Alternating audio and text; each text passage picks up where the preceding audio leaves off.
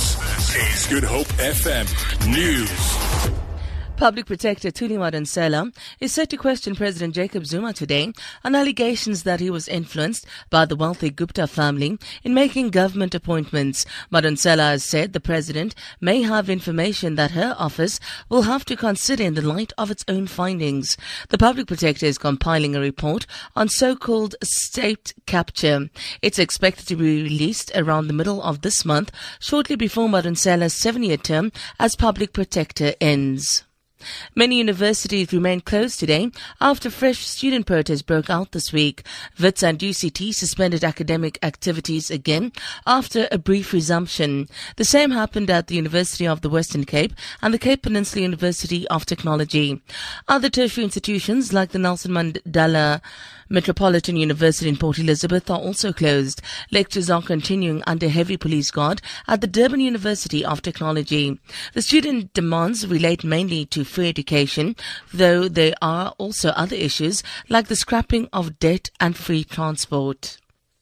DA MP and former senior prosecutor of the National Prosecuting Authority, Glynis Breitenbach, and her lawyer, Gerard Wagenaar's trial of defeating the ends of justice and contravening the NPA Act continues in the Pretoria North Magistrates Court this morning.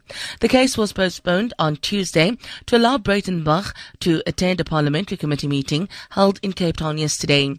Defense lawyer Barry Rue will cross-examine NPA Acting Chief Director Hercules Wasserman after he concluded his evidence in chief on Tuesday. Wasserman investigated Breitenbach for alleged misconduct in 2012 and told the court that Breitenbach and Wagenaar had failed to cooperate with him.